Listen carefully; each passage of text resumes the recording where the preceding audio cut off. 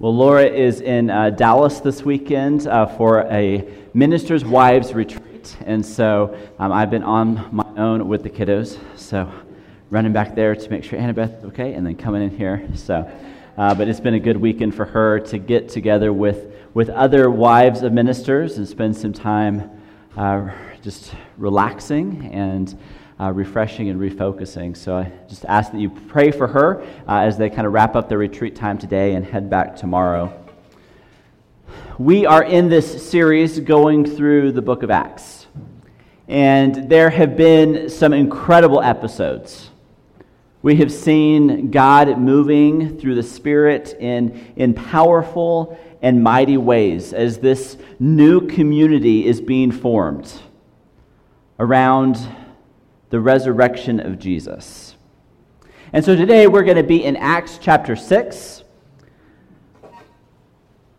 spending time looking at the story here as we get into this episode that's between episodes in a way. Throughout the book of Acts, Luke continues to give us these references, these messages, these little summary statements that remind us that the church is growing, that the church is successful, that the church is healthy, that it's expanding. And we see this over and over and over. In Acts chapter 2, verse 41, it says, "Those who accepted his message were baptized, and about 3,000 were added to their number that day." Explosive growth just in one day. In Acts chapter 2, verse 47, it says, "And the Lord added to their number daily those who were being saved." So we've got the big days and then the some every day. In Acts chapter 4, it says, But many who heard the message believed. So the number of men who believed grew to about 5,000, continuing to grow. In Acts chapter 5, we have nevertheless more and more men and women believed in the Lord and were added to their number. In Acts chapter 9, then the church throughout Judea, Galilee, Samaria enjoyed a time of peace and were strengthened, living in the fear of the Lord and encouraged by the Holy Spirit. It increased in numbers. Acts chapter 13, the word of the Lord spread through the whole region. Acts chapter 16, so the churches were strengthened in the faith and grew daily in numbers. Acts chapter 19, in this way the word of the Lord spread widely and grew in power. So over and over and over, we have these little check-ins that say the church is growing. God is adding to their number. The community is increasing. And these are important details that Luke gives us to give a picture of what the church is. And it's good for us to know this. It's good for us to see that the church is growing because, as we talked about in the very introduction of this series, we are a part of this same story. That Jesus is continuing to be at work in us and among us. The Spirit is continuing to move through us. And the Lord continues to add daily to those who believe. Luke tells us of the victories, of the successes of the church, because we're part of that story. And we share in these successes and in these victories. This is the ongoing work of Jesus that we see in Acts 1:1, and it's the result of the power of the Holy Spirit that we see in Acts 1:8. But even with all of these successes and even with all of these little check-ins saying that God continues to build, God continues to grow, God continues to add, even with these, we have interspersed less than ideal situations. These episodes, these images that are far from perfect. As we look at the story of the church in Acts, we think of it as this utopian description of what the church is and what we should aspire to be. And yes, there are examples of how we should be as a church, but interspersed, there's also these challenging moments as well. Last week we talked about Ananias and Sapphira dropping dead at the feet of the apostles because they were deceitful about their physical possessions. Not a great episode. Not a great image of perfection. And there's many of these throughout Acts. In Acts chapter 8, there's this power-hungry Simon the magician. In Acts chapter 13, we have this fearful and retreating John Mark. In Acts chapter 18, we have this confused Apollos. In Acts chapter 19, we have professing Christians in Ephesus who were concealing their use of black magic. This church has got a bit of dysfunction in it. It's not all perfect.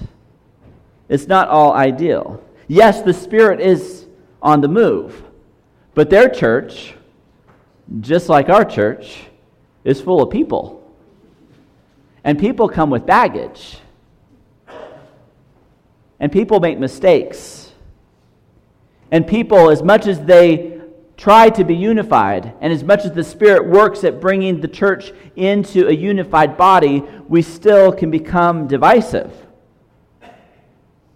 And so our story today is one of these episodes where things are not going as well as we think they should. And so let's read in Acts chapter 6, starting in verse 1. In those days, when the number of disciples was increasing, the Hellenistic Jews among them complained against the Hebraic Jews because their widows were being overlooked in the daily distribution of food. So the 12 gathered all the disciples together and said, "It would not be right for us to neglect the ministry of the Word of God in order to wait on tables. Brothers and sisters, choose 7 men from among you who are known to be full of the Holy Spirit and wisdom. We will turn this responsibility over to them, and will give our attention to prayer and the ministry of the Word." This proposal pleased the whole group, and they chose Stephen, a man full of faith in the Holy Spirit. Also Philip, Prochorus, Nicanor, Timon, Parmenas, and Nicholas from Antioch, a convert to Judaism. They presented these men to the apostles, who prayed and laid their hands on them. So the word of the Lord spread. The number of disciples in Jerusalem increased rapidly, and a large number of priests became obedient to the faith.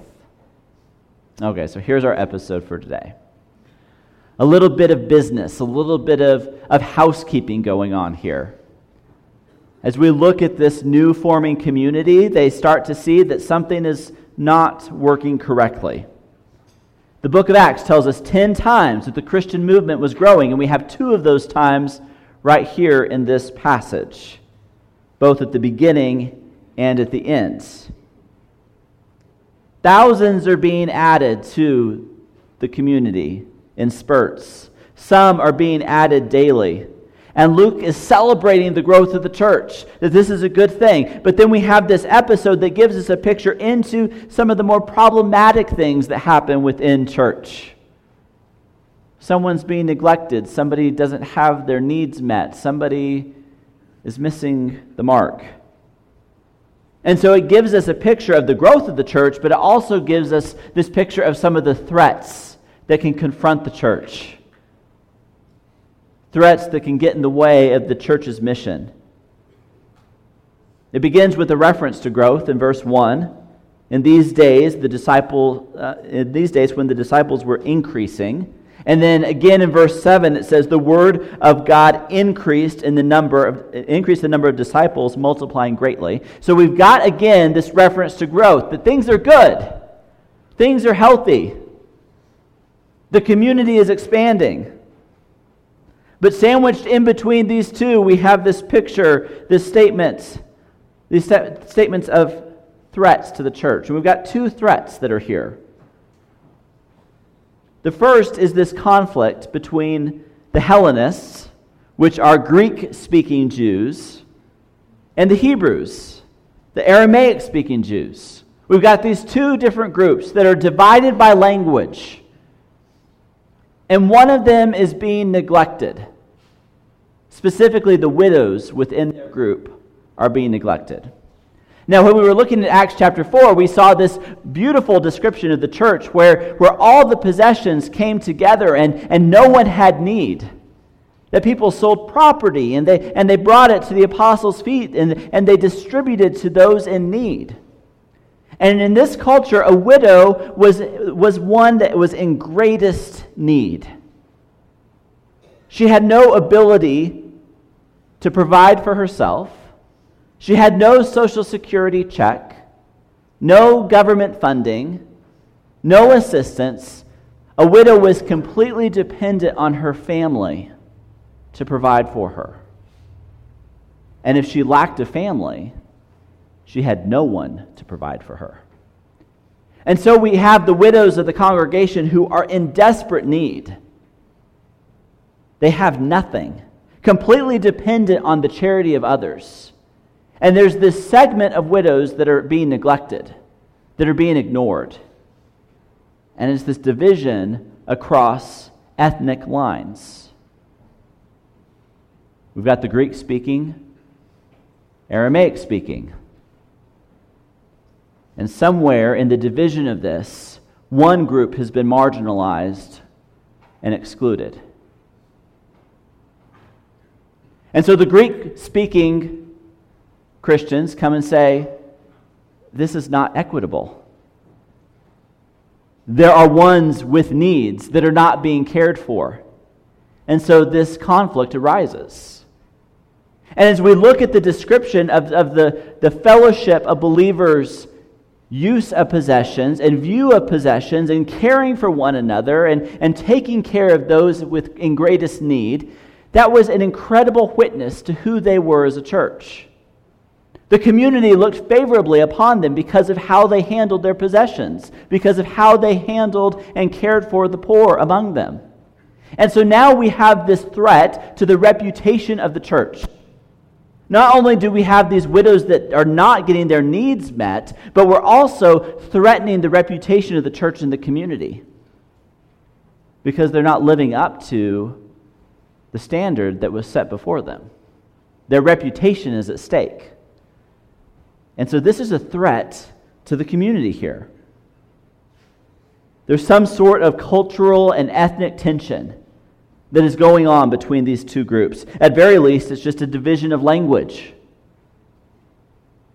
Language can be such a divider. When you don't understand one another,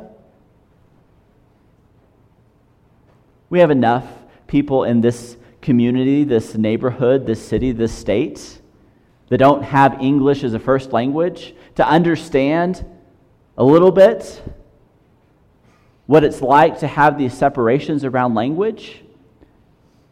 We talked several weeks ago about the day of Pentecost where everybody was speaking in their native languages and how incredibly powerful it is to hear in your own language. Language is deeply rooted in our hearts. And when those things are deeply rooted in us, they can become incredibly divisive when they're highlighted as different.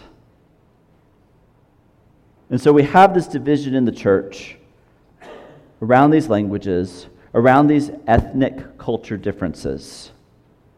And they say something has got to change. So that's the first threat. But the second threat to the church is one that is a little bit more deeply into the story. This is a threat that will happen if the first threat is not handled appropriately.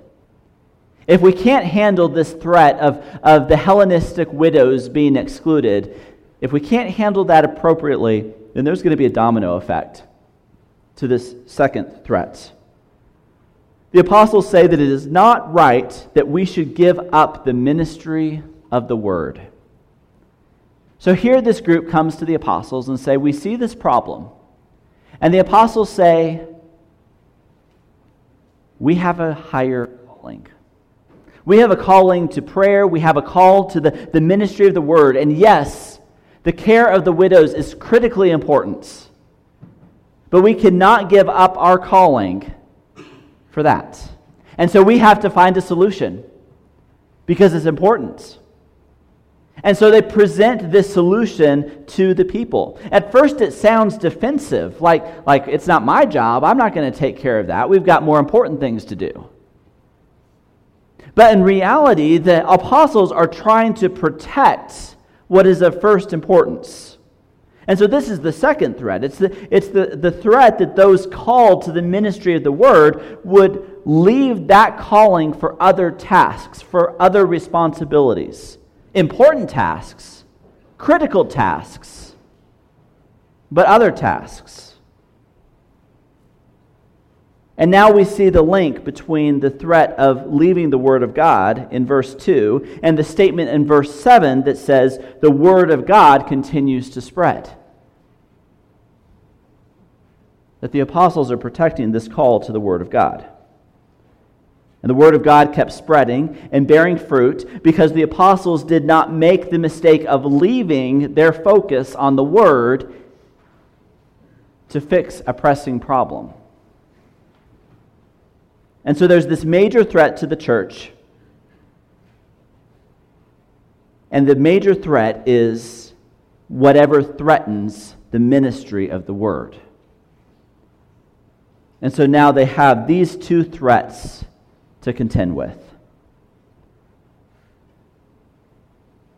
In and of itself, it would have been good for the apostles to serve others, to go to the task of serving tables, getting involved in the nitty-gritty of caring for these widows' physical needs.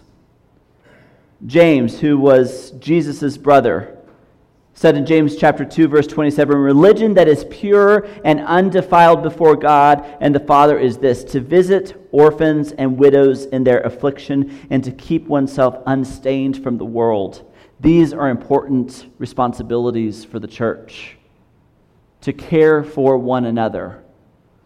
We've been talking about the importance of community and caring for one another. This is a critical task. And so the apostles are not brushing it aside, saying that it is less important. It would have been a good thing in and of itself for the apostles to do this ministry. But it would have been a mistake for this newly growing, newly forming community to neglect the Word of God in this way. And so there were two parts to this threat. There's the threat to the widows not being taken care of and the divisiveness that is happening around this situation, but also a danger in having this short-sighted view that would have distracted the apostles from the ministry of the Word of God. And so they come up with a solution. How do they overcome these threats? And it's a fairly simple solution, but if you have any experience with leadership, it's not so easy to implement, because their solution is simply delegation. Delegation. If you've been in a management position, if you've been in a leadership position, this idea of delegating to others, it's a bit challenging. Releasing this control to others. But they appoint 7 leaders. Now, these leaders that they list off all have Greek names, which means they're likely part of this Hellenistic group that have brought the complaint in the first place. And so they are brought in to be a part of the solution, brought in to bringing what is needed for the community. The members that were being excluded, the members that were being neglected, removed in some way, they're brought in to participate in this. And apparently this worked. That these 7 were able to solve this problem. That they were able to provide for the needs of the widows. And that the ministry of the Word was not forsaken. Both were important, both crucial to the community. And either one of these not happening would have undermined the witness of the church. Both were critical. Now, this story sounds a bit mundane, a bit average, compared to some of the earth-shaking, wind-blowing, fire-descending kind of stories that we've been in. But this story gives us this glimpse into the nitty-gritty of the church, the reality of what it means to bring a people together, where divisiveness can separate people, languages, socioeconomic backgrounds, gender, religious heritage. All of these things can come in and undermine the witness of the church. Undermine our witness into the neighborhood and into our community.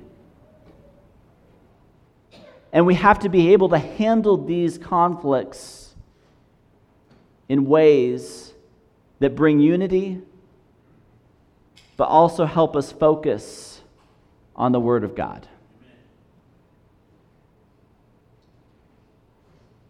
Now, I don't see in this passage a prescriptive definition of ordained ministry. I don't see in this passage a definition of the office of deacon or anything like that, although those interpretations have jumped from this passage. This is an illustration of a need that wasn't being met, and the church coming together to meet that need. And so what are the things in our community, our church family here, that could damage or threaten our witness in the community? This is a constant discernment process that we go through.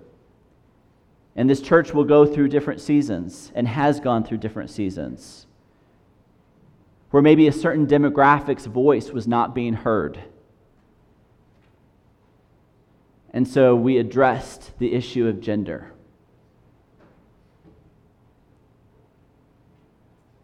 Now we're struggling with what does it mean to be a part of a neighborhood that is increasingly diverse.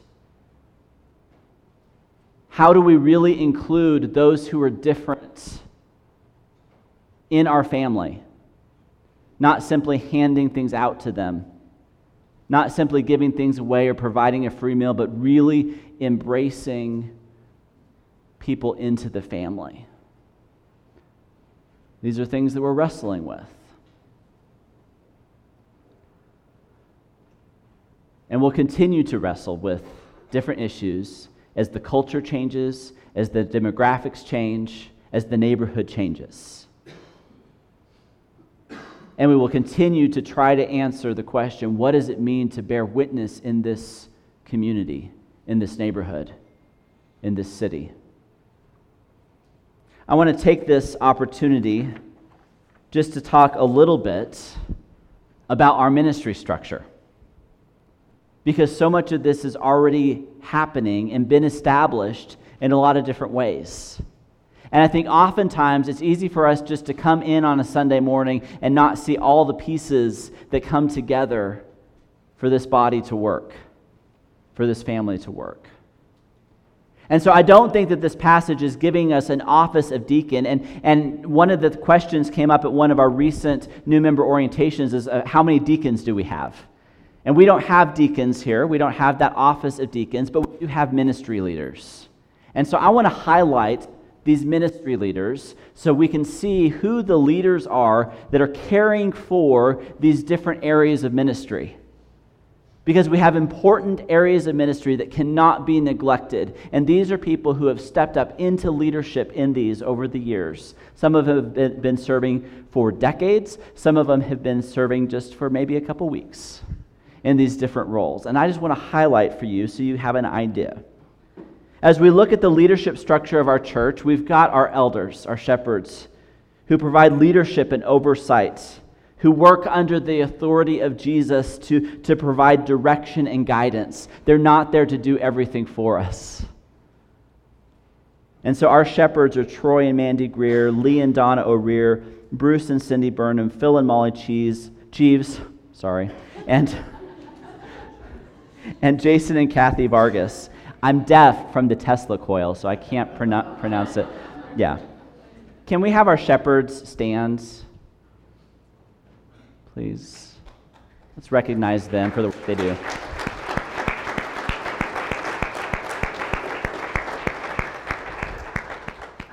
These men and women work very hard to provide leadership for this church, to protect this church, to protect this flock. And they have the type of job where there is an infinite list of things that they could be doing and an infinite list of things that are expected of them. But as we see the apostles in Acts chapter 6 saying things have to be delegated, they have to delegate as well. And so we have a variety of different ministry leaders that take on different roles and responsibilities to help the ministry happen here from a day-to-day standpoint. Our worship ministry is led by Laura. Our prayer ministry is led by Carlene Patterson. Our guest services ministry is led by Kim Fusselman. Our Sunday servers that help get our communion trays to the right places, that help make sure we have counts and that our foyer is secure and people are in their place. Joe Statsula is leading that ministry. We have life group leaders who are really on the front lines of ministry. So much of the care for one another is happening in life groups. And so we have Matt and Belinda Jones, and Dave and Chris Jenkins, and Lee and Tricia Smith, and Lee and Donna O'Rear, Mark and Jamie Smith, David and Peggy Lee, Doug and Nancy Salyer, Ted and Jimmy Roybal, Bruce and Cindy Burnham, Bill and Donna Estes, Troy and Mandy Greer, and Lila Earwood, all leading life groups, which is not an insignificant task. We've got our adult education led by Karen Jones. We've got our women's Bible study led by DeEsta and by Tricia Smith and Chris Jenkins. We've got our children's ministry team that's led by Lila, who also have Molly Cheeves and Mandy Greer and Nancy Finley and Jamin Medina all serving in significant leadership roles in those ministries as well. Our student ministry is led by Tisha Randall. Our Young at Heart ministry is led by Paul and Esther Ward. Our Mills ministry is led by Kathy Vargas. Our Next Vision campus redevelopment team is led by Mike Jones and Jeff Sharp. We have Building and Grounds, which, oh my goodness, that's just a headache, led by Doug Salyer and Eduardo and Jamie.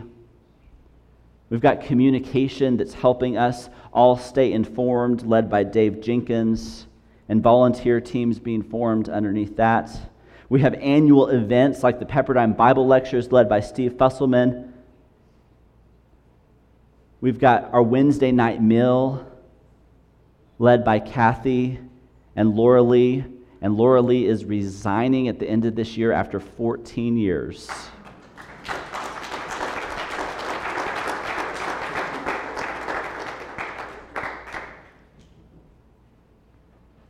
We have new Wednesday night workshops that Anita Miller is coordinating. We have a new partnership with Comanche Elementary School through Shine School Partners, led by Chris Jenkins and Lorianne Gutierrez. We've got our outreach ministry trying to figure out how to go into our neighborhood, led by Anita Miller, and trying to get Corey involved in that as well. We've got our benevolence ministry, led by Jamie, who manages our help chest and our food pantry and Family Promise. We also have other ministries that we support, that we have representation on. So we work with Albuquerque Christian School in addition to all the teachers and staff that are part of there. Jamie is our liaison there, and Doug Salyer is our board member there. Ponderosa Christian Camp has 3 board members from here, Lee O'Rear, Tom Knowles, and Wade Randall. African Christian College, which we have had a long history with, has a board member, Joe Page. I'm sure I've missed somebody. And then all the volunteers all the volunteers that make these ministries possible. And so if you're one of those ministry leaders that I just listed, could you stand for a moment?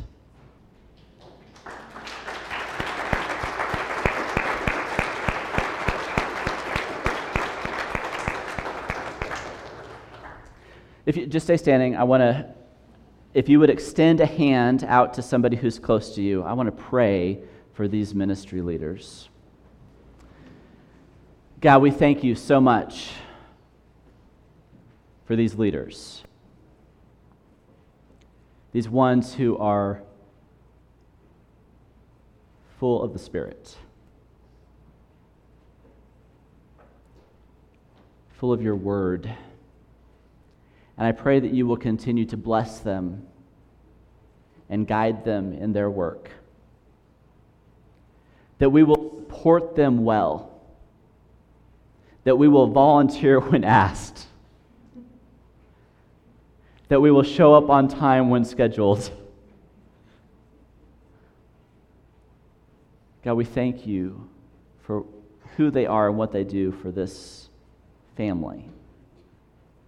And continue to inspire them.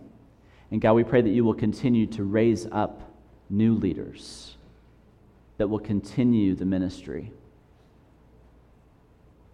It's in Jesus' name we pray. Amen. You go be seated. Those are just our official ministries. So many of you are involved in so many other things that aren't even listed. Involvement in Kairos ministry and a peaceful habitation and different things around the neighborhood. Being involved in your kids' schools and being involved in other schools that aren't even your kids.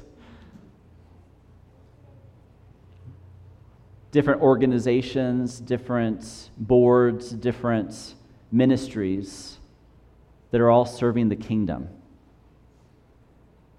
And so thank you for the role that you play.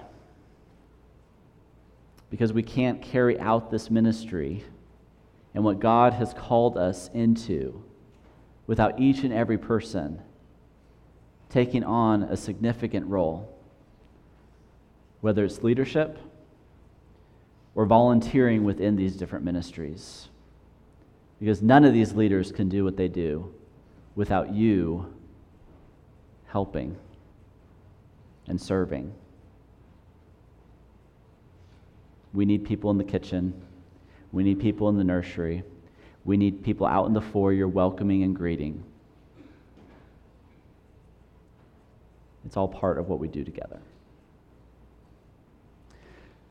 So let's go ahead and be standing together. Luke just celebrates the church, celebrates what the Spirit is doing through these people that are gathered together. And we celebrate that today.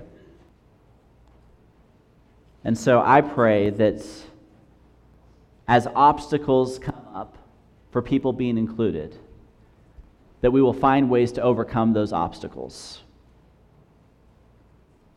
That if there are threats both inside and outside the church, we will address those in healthy, godly ways. And that where we see needs, we will quickly step in and fulfill those needs. I want to invite you to pray at this time. You can pray as a family, pray with your life group. We'll have shepherds down front. You can come pray with one of them. This is a time for us to encourage one another, to lift one another up, as we remind each other who we are and why we're gathered and who we serve. Let's pray together. God, we thank you so much for this time together. We thank you for this community that you formed. We pray that you will continue to protect the unity of this body. And that where we see threats, we see opportunities to glorify you through the unity of your body. It's in Jesus' name we pray. Amen.